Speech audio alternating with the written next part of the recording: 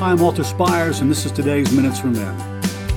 There are at least 3 men named James prominent in the New Testament. 2 of them were among the 12 disciples of Jesus. The first and best known was James, the older brother of John, among the inner circle of Jesus along with Peter. We read in Acts 12:2, he was murdered by Herod the king with a sword, the first apostle to be martyred.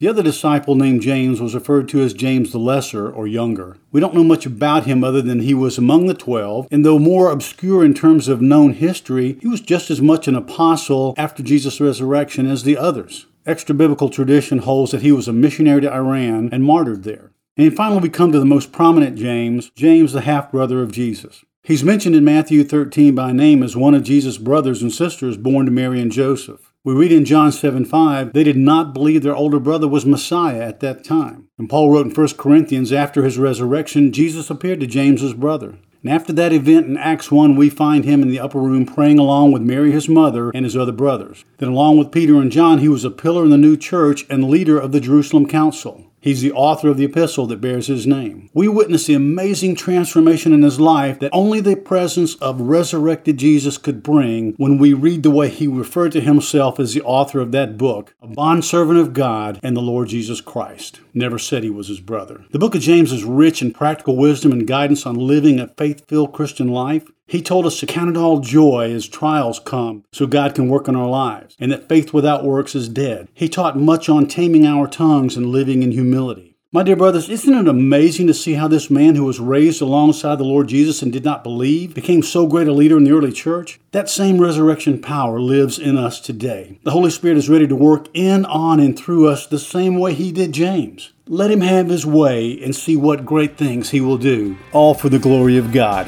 Amen to that. To receive a free e-copy of my book, All Men Are Desperate Whether They Admit It or Not, or donate to keep this ministry going strong, go to DesperateMen.org. God bless you.